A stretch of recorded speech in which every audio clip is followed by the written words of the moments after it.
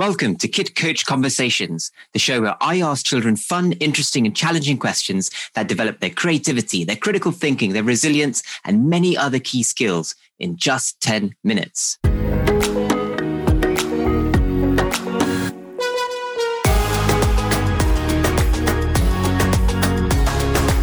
Hi, my name's Coven, founder of Kid Coach and dad of 2 kids.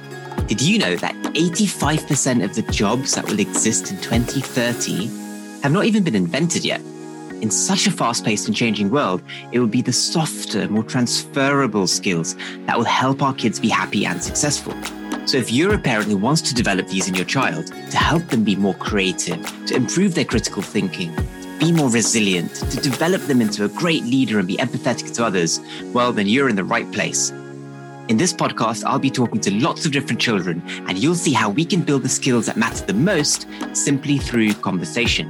You can find every question I use in the Kid Coach app, downloadable from your usual app store, so you can take the same approach with your children at home. Or visit our website, www.kidcoach.app. Let's get started.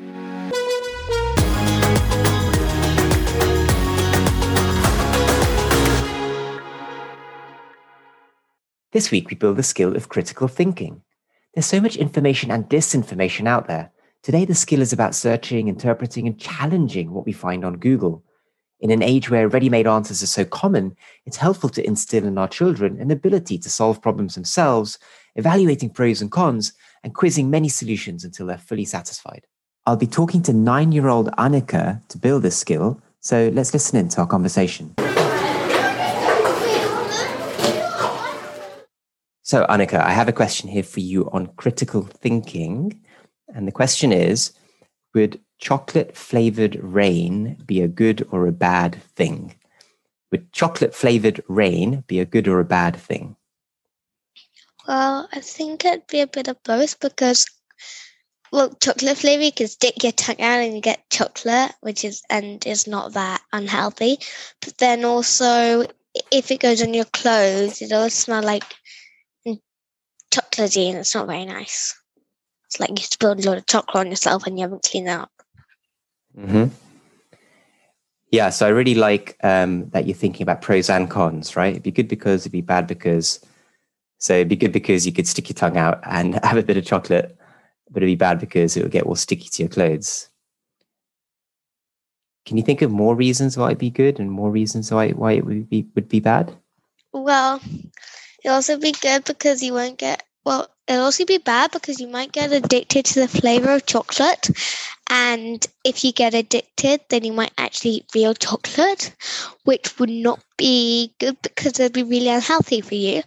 But it would also be good for the same reason, just that you'd always get chocolate flavor, but without the actual sugar. And if you knew not to go on eating lots and lots of other chocolate, like proper chocolate, then it would be quite good. Nice. Very interesting. So you're saying that the flavor of the chocolate might get you addicted to chocolate, and it might mean that you're more likely to go and buy real chocolate, which is all sugary and bad for you. Yeah. Interesting. What about more good reasons? Any other reasons we can think of why chocolate flavored rain would be a good thing?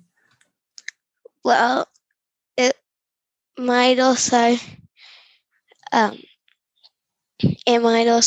be really quite yummy, and it might cheer you up a bit if you're really sad, because I think, a bit of in the song, a spoonful of sugar will help the medicine go down. If you have to walk a long way when it's really rainy, a nice sweet touch to it would be nice to keep you in a good mood.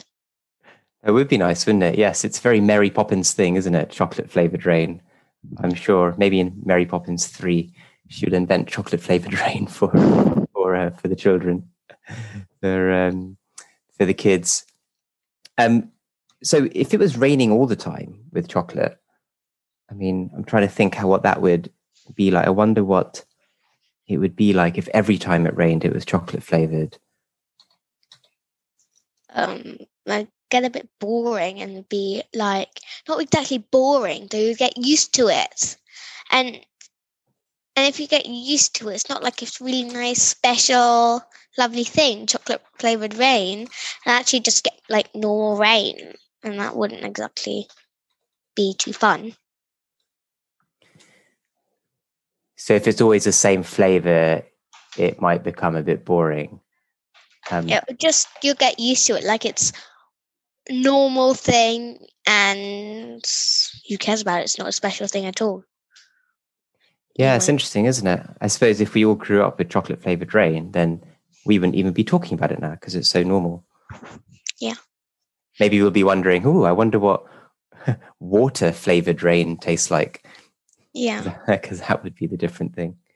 I mean, so does it matter?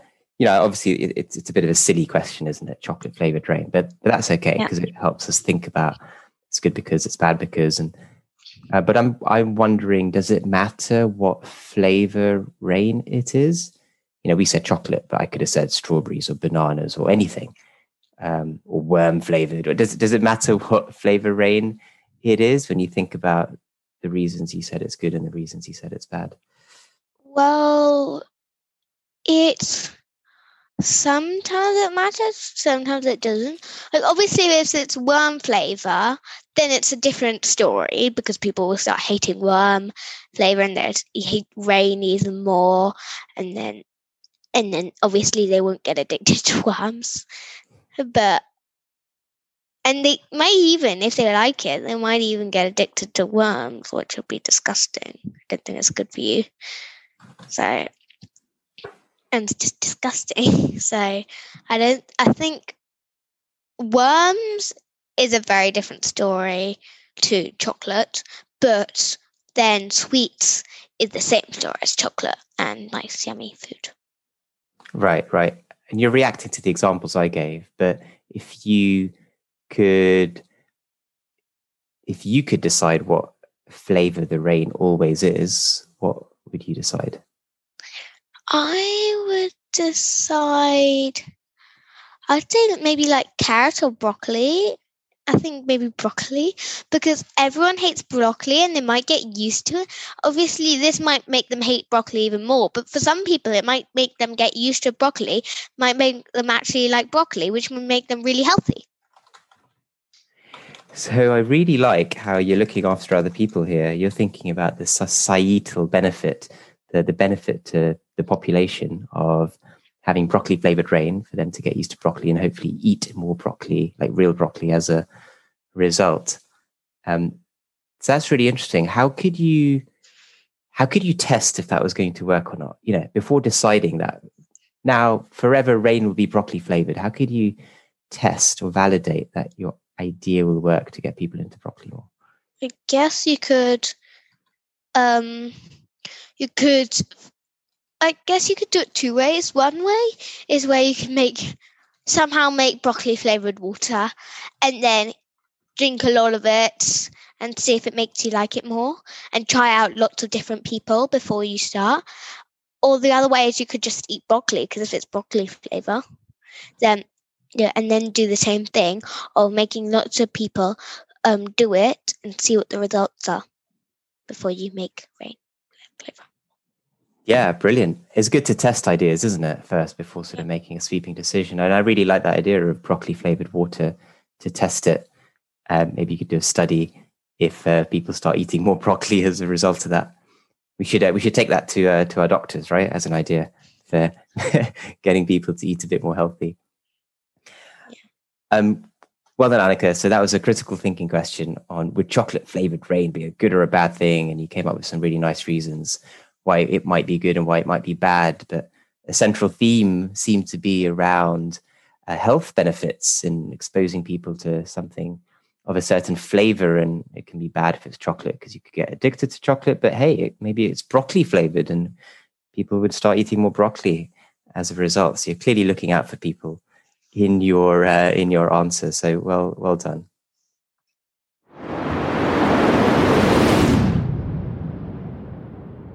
So there you have it. What a great conversation that was, filled with some fantastic coaching moments.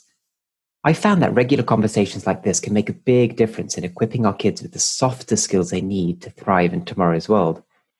As you've seen, it doesn't have to take more than 5 or 10 minutes. And when you're doing this at home as a parent, it can be squeezed in anywhere that you have a moment, during the school pickup, over dinner, at bedtime, etc. Now, I know you'll be inspired to do more of this at home with yourself, with your kids. And so I really want you to check out www.kidcoach.app, or just search for Kid Coach app to get the app, which has this and hundreds more guided conversations just like it. You can get started for free and immediately start making a big difference to your child's future success and happiness. I really, really believe that these softer skills are what the next generation will need to thrive. And I'm super keen to support you parents in developing this through conversation at home. So thanks for listening. Make sure you download the Kid Coach app and subscribe to this podcast as well to get our next episode straight away. My name's Coven. You've been listening to Kid Coach Conversations, and I really hope that you have a great conversation with your child today.